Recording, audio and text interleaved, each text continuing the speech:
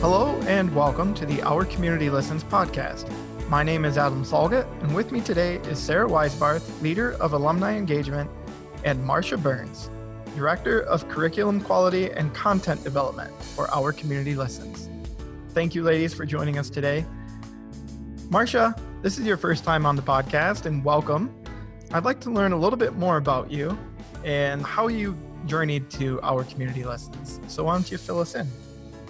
Okay, sounds good. My background is in training and organizational development, which means I've spent most of my life working with business to get higher performance through people. It's interesting as if you could get performance any other way, but I think that's just how we talk about it. And I've designed training solutions and communication plans and measurement systems, all designed to help folks understand what they're supposed to do and measure them doing it. Worked with a lot of Fortune 500 companies and then built a corporate university for a global architecture firm because it felt like, why not do this for one organization and help, really help them meet their vision. What's interesting is I spent a lot of time working with leadership who were more interested in the numbers than in the people. And my heart's always been with the people. I'm a teacher at my heart. And I ran across Bob Chapman's information when I was actually researching some of Simon Sinek's early work and decided, here's a leader who actually believes the things I believe. And so I ended up joining Barry Waymiller, which is Bob Chapman's organization, to equip people to actually see others as people, which sounds funny, but I think in the world we live in, we often miss that the thing in front of us is a human being just like us.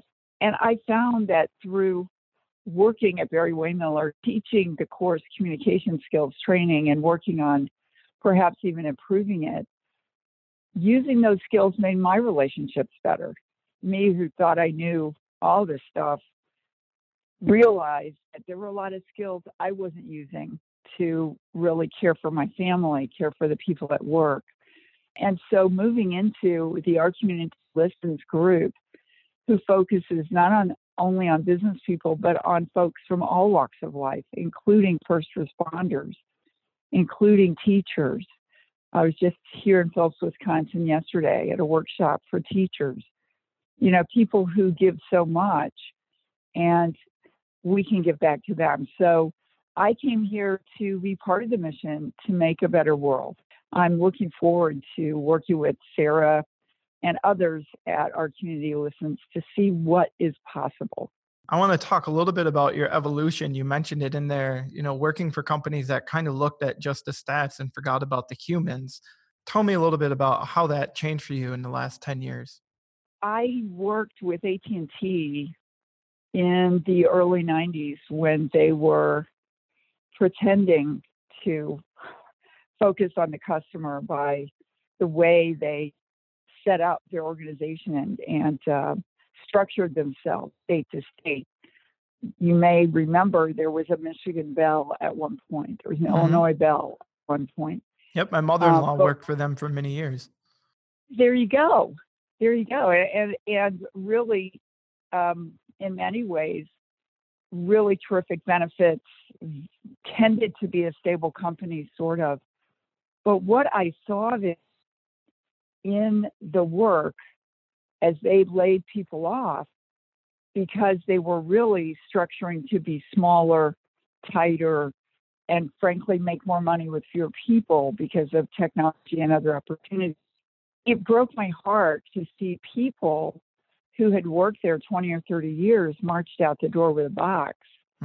And I just thought, if someone has given you 20 years of their life, it seems like there could be a better way to do that. And I'm not criticizing them. I'm just explaining that at that time in that space, that's what companies did. People were sort of like branches of a tree that you lopped off if you had too many. Right. And not recognizing that there were lives and families behind that. And work there and other places where folks actually felt it was okay to maybe bend the truth with customers and even shareholders in order to achieve an end really went against my values. And I was fortunate enough to be in a position to say, where else can I pour my life?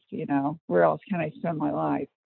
So that's really the impetus to move from, if you will, business in the industrial world to a professional organization architecture firm, which had locations globally or practices as they described them.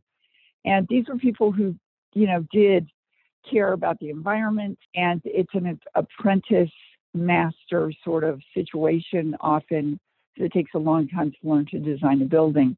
And the folks I worked for there, I really had a wonderful leader who believed in responsible profit, not maximum profit. And again, I've always been compelled by the leadership as to where I work and what I joined.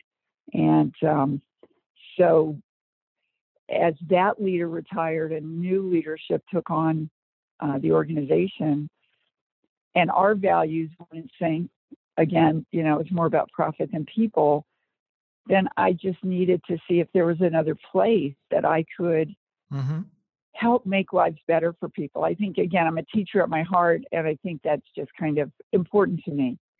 Marsha, you have extensive experience in the corporate world, and I'm just listening to you. You can hear the shift from profit to people. And I think we're experiencing that throughout business, throughout nonprofit, throughout our communities. What do you think is driving that now? Because it's definitely different. It is definitely different. I think maybe, hopefully, we're coming to recognize that some of the brokenness and violence and cruelty that we perpetrate on each other is because we've lost a sense of value for the people around us versus how can I climb on top of your head and get something more than you have. I think businesses are recognizing too that they have a responsibility as citizens of the world to take better care of the planet, to in many ways recognize the value of people. Now, I'm going to be really, as you said, I've got a lot of background in business, so I understand what drives behavior. And often it is what's going to work. And that's okay. It's not a bad thing. The labor pool, you folks who are millennials, there aren't as many of you. My generation is retiring. The pool right now of people available for work is really a shallow puddle. And I hear folks all the time talk about how hard it is to find people. You see franchises like Steak and Shake in St. Louis, which is a fast food place. They can't get people to work. So I think some of the shift, frankly, is pretty pragmatic. And it's if we don't treat people better, if we don't get this better, they won't work here. They will leave. I mean, there were lots of us baby boomers, so there wasn't that same kind of pressure. People were competing for jobs. So I think that drives part of it too. It's not all because we have great hearts, and I'm sure everybody does have a great heart. It's simply a pretty practical issue at this point. So it's almost like the demand is happening because of the situation in the work environment, and the people that are saying it needs to be different. Yeah, I think that's a big driver. At the same time, it's the right thing to do, and it feels right to do. So it's kind of a win-win. Yeah. Do you think it's driven by leadership, or do you think it's kind of driven from within? We have this premise that everyone is a leader. Tell us more about that. Well, first I'll answer the first thought. From my viewpoint, I think it's always about leadership. It's whether you fail or succeed or have a good day or a bad day, it's always about leadership, because leaders create the environment that you swim in, that you work in. And what this idea that everybody is a leader, a lot of folks have a problem with that. They want to say, no, leaders are leaders and there are followers. and they're not leaders. Everybody's a leader for me. It suggests that, you know what, in a moment, in a meeting, in an idea generation session, I might be the guy with the idea. I might not lead the team. I might not lead the organization, but I could lead with my strength, with my gift, with my talent. So part of my responsibility is to step into that, to have the courage for that, for my organization to give me the space and the encouragement to have the courage for that. I mean, folks say, well, that means that everybody leads their own life, which is true. You know, that is true, that I'm responsible for me. And I know that the only person I can manage in this world is me.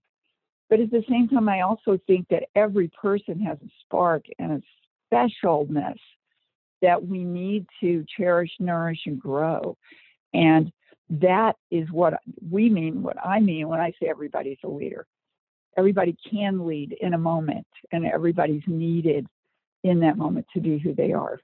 That scenario that you brought up about being in a meeting and someone having an idea and having that leadership within them to be able to say their idea, to express it, that brings us to a question that I had in mind about how do you see listening and leadership being correlated? Because in that meeting with the leader, the quote unquote hierarchy of a leader standing at the front of the table, let's say, they need to be able to listen to that idea. Is that correct? Yeah, I love the way you draw that picture, the Mm-hmm. leader standing because that's usually how it happens, right? Right. They're standing at the head of the table, or they're somewhere in a position that feels like authority. Mm-hmm. Yeah, I mean, totally.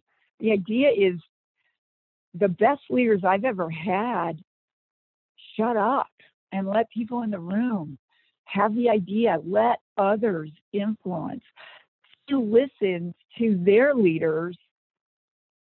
And by doing that, their leaders allowed them then to speak into maybe mistakes they were about to make. So I think leadership's listening is the heart and soul of a good leader. I had a CEO at the architecture firm, actually, brilliant man. I mean, knockdown brilliant, wicked, smart, but not wicked. And any meeting that he had, he spoke last.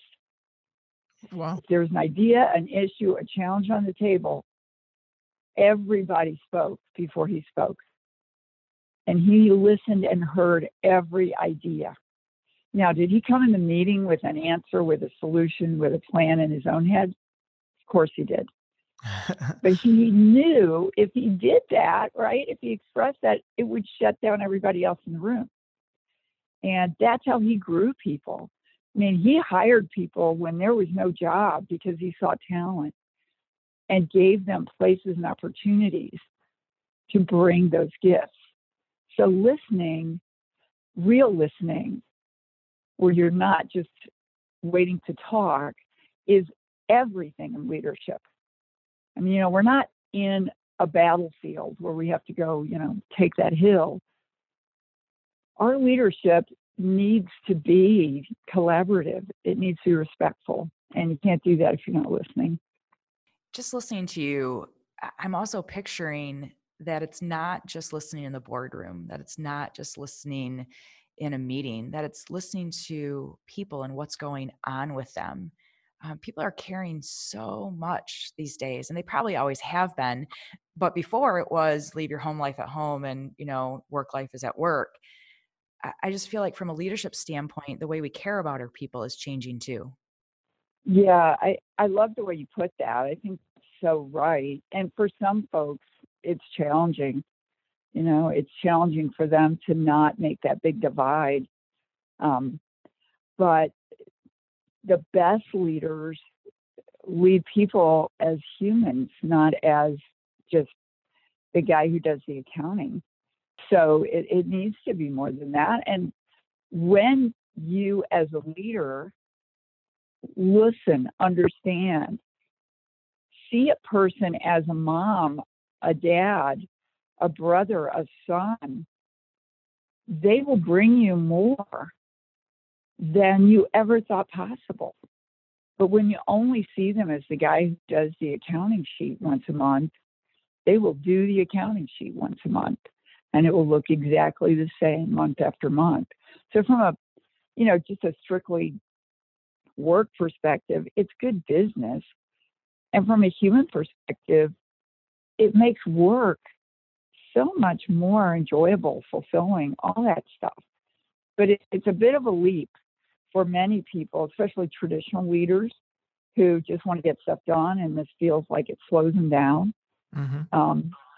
But, even Steve Jobs used to say, let's fail first to succeed late, succeed sooner, perhaps. And we do need to, if we want that sort of environment. I work in an environment where I'm a person. People, know that I'm a grandmother and that I'm nuts about my grandchildren. I love to work in an environment like that, where I'm not just bringing the goods every second of every day. And I think those make, again, for a better workplace and better things. And you said something interesting. Maybe it's always been as stressful. I don't think it's been as stressful. I think the technology and the speed and all the applications that are new and more and different, and plus you got to be the best mother in the world, and plus you got to have the best house and the best this and the best that. I think the pressure is so enormous now, and you see it in the lives of young people, where they're taking their own lives, for heaven's sake. I have to believe some of that is just the pressure of the expectations that we put on each other, and it wasn't always like that.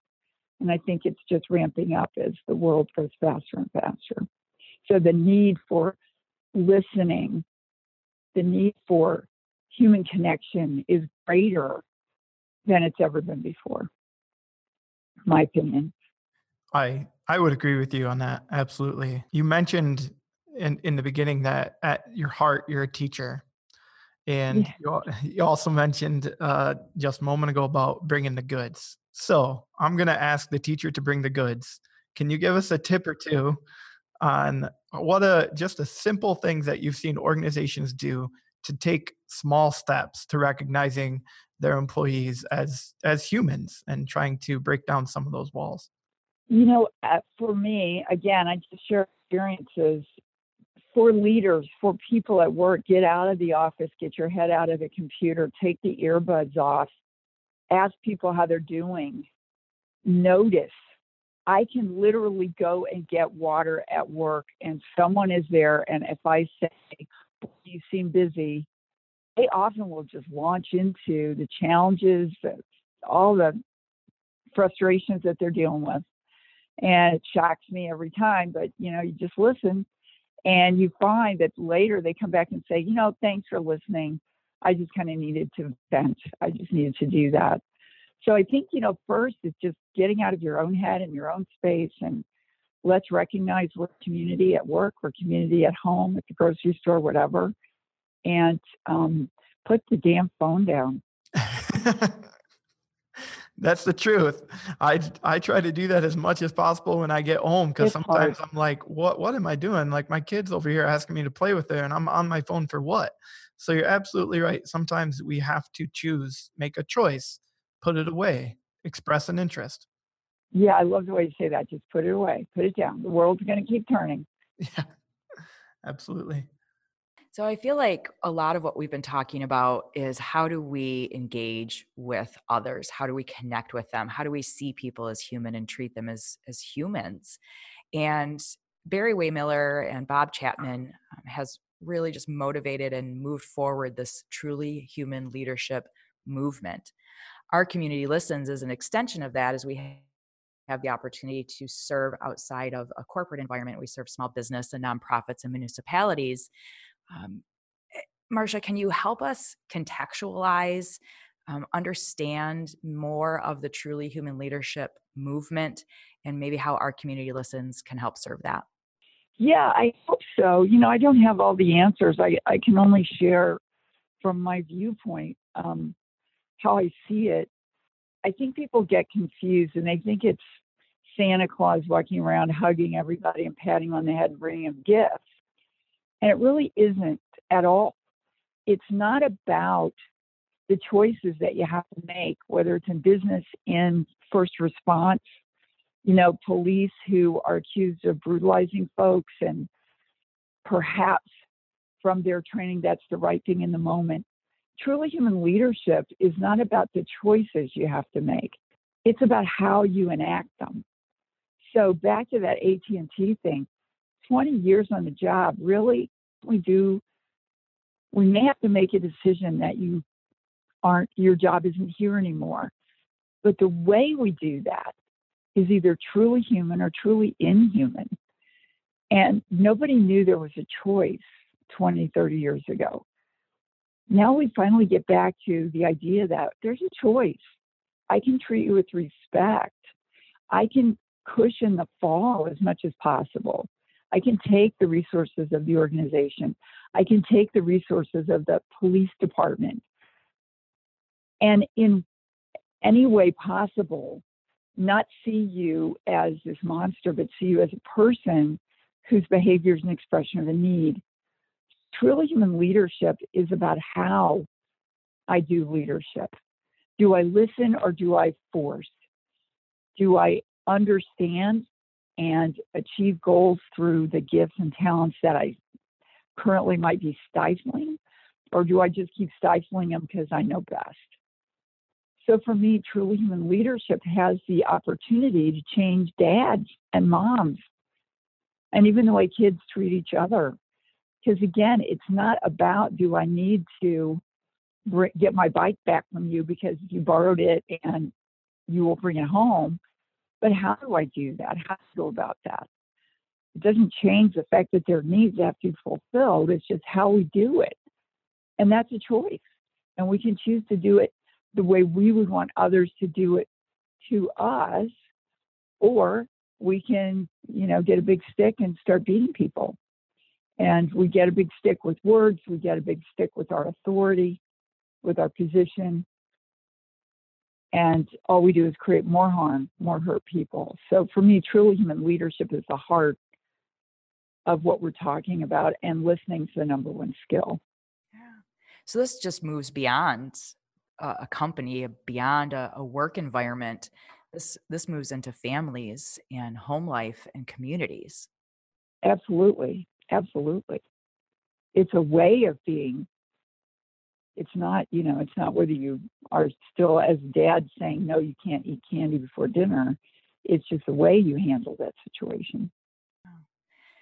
I am personally just feeling blessed to be part of an organization that stemmed from a large corporation that saw a better way to do it, and then saw the impact of that on their employees, on their environment, and then how that could also impact at home, and then initiated the opportunity for Our Community Listens to serve into communities with that same training, those same skills that were changing the way leadership was done in Barry-Wehmiller.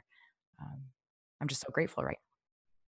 Yeah, I feel the same way. You can, as we've discussed my journey, you can imagine that every day I feel so grateful that there's anyone who not only cares about this, but is willing to bring it to all of the world, not just their business for their purposes, but, outside through Our Community Listens, and to get to work with people like you and Adam.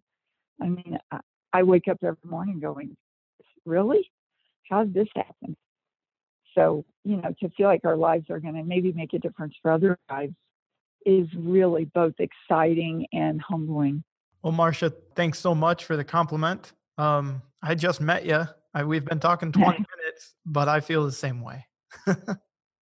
Awesome. We're a team. Is there anything else you would like to share with our listeners today?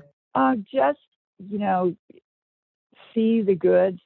Take a minute, take a breath. When you want to be angry, when you want to explode, take a breath and think about the fact that all behavior is an expression of a need, and that person that's irritating you, something's going on for them too. There's a need that they have. And maybe if you just stop and listen to them rather than get into a a spat with them, it could really change your whole day. So that's all I would say. Just take a breath. Sarah, what about you? Anything else you'd like to add to our conversation today about leadership? Um, I would say my pause there just a moment ago about being just so grateful to be part of this movement is just really driving my heart right now. And as I reflect on the conversation that we've been having, just some of the key takeaways that I have are that truly human leadership isn't necessarily about getting the job done. It's how you get the job done and how you value the people in your span of care as part of that process. And it's so beyond work. It's really about how are we connecting with others and treating people as humans in every aspect. So I think that would be my summary of our conversation today with Marcia. Marcia, thank you so much for joining us. I hope you enjoyed our conversation today. Very much. Very much. You guys are amazing. Just thank you for doing this work and looking to give others the opportunity to join us.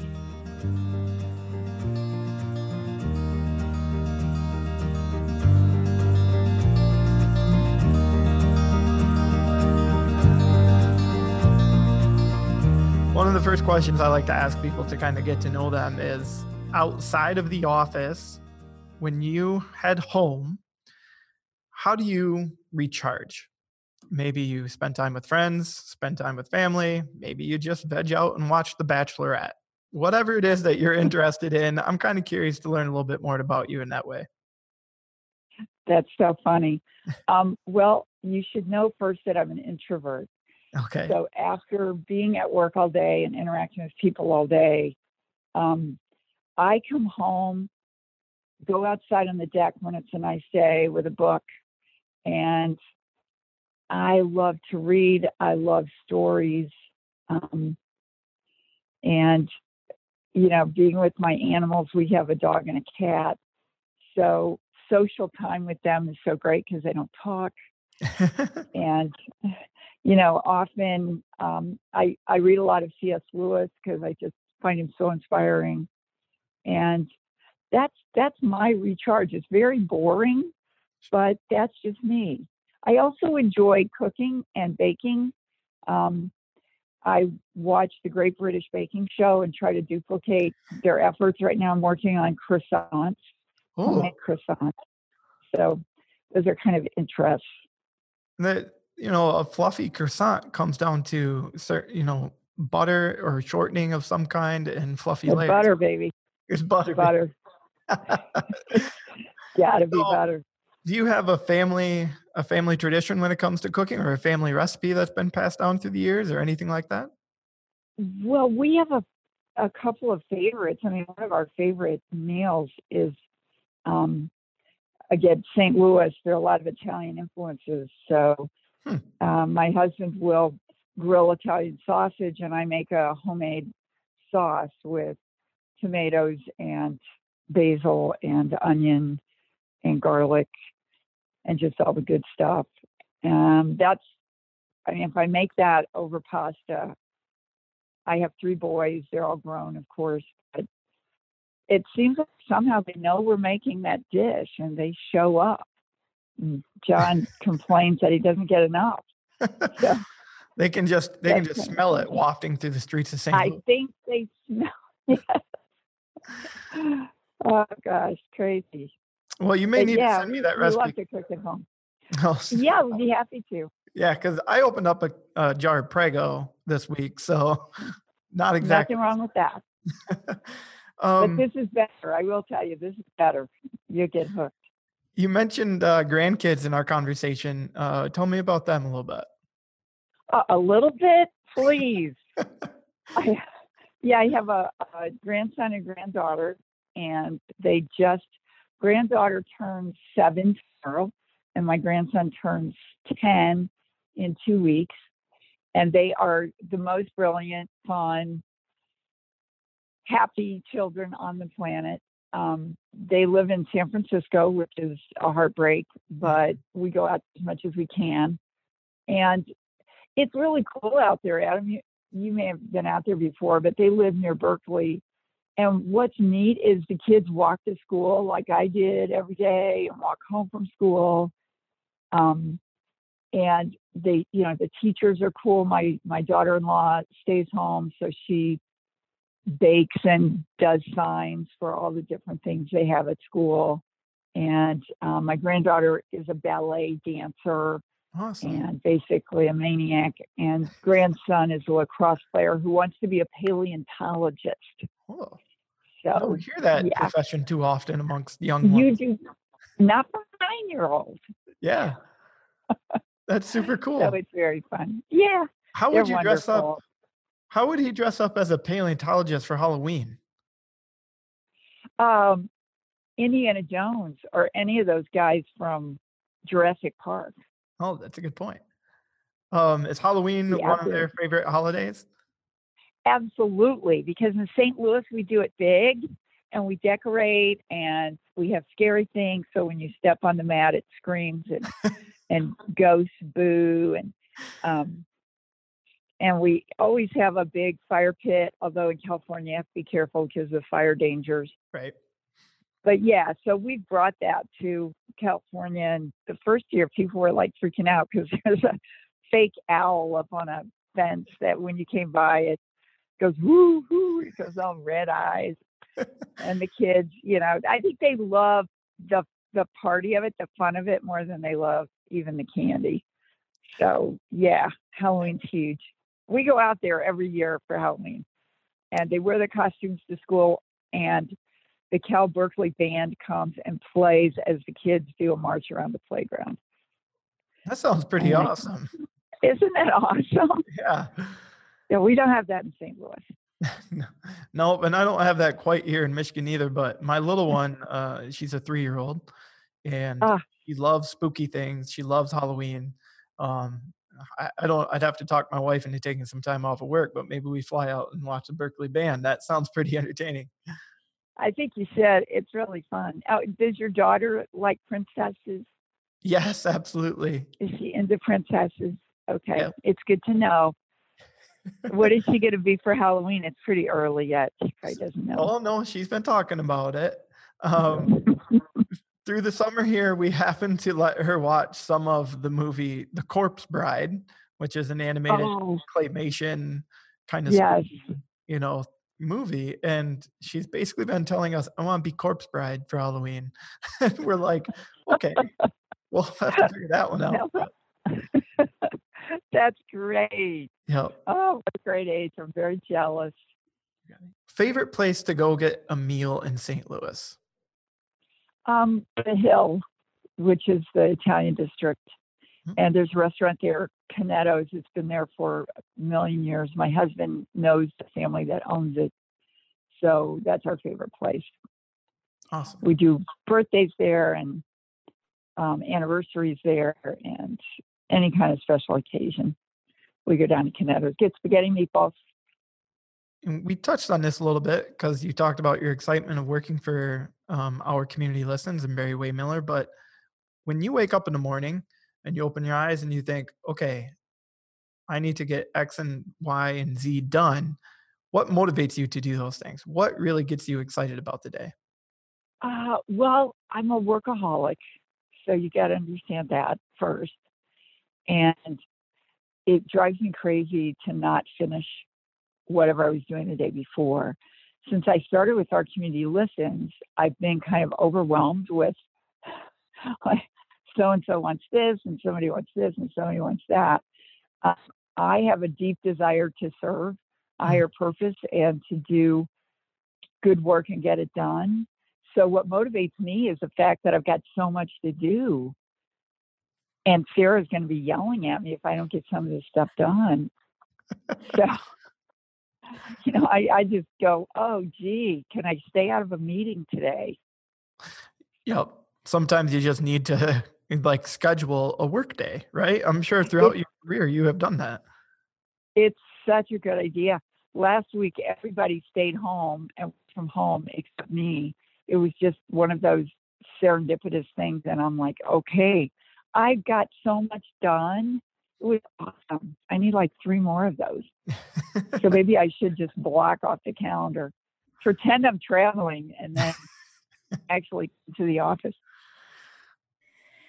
I just want to give a commentary about Marcia as a leader. In my current position and role, Marcia is my direct leader.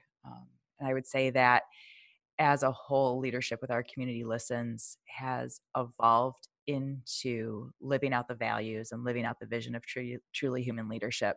And it is so empowering to have a leader that knows gifts and talents of individuals and can just release them into that. So when she says that Sarah's going to be on her about getting some of these things done, it's because of the empowerment and kind of Marcia always says, taking the dog chain off, taking the leash off, and let's go.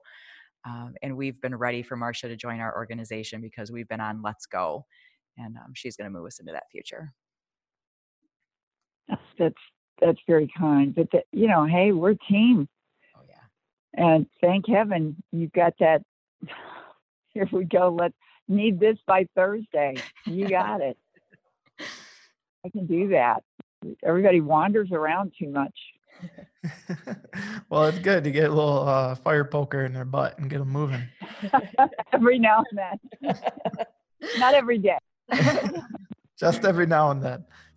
Marcia, thanks so much for letting me get to know you today on the personal side. Love hearing about your grandkids and everything that happens at Halloween out in San Fran. Thank you, Adam. It's been a pleasure.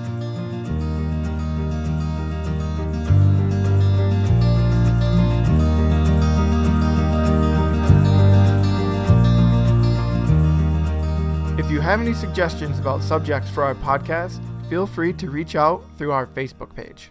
And if you're interested in taking a class, visit ourcommunitylistens.org. Thank you again for listening to our podcast, and don't forget, each word, each action, each silent moment of listening sends a message. Therefore, you are the message.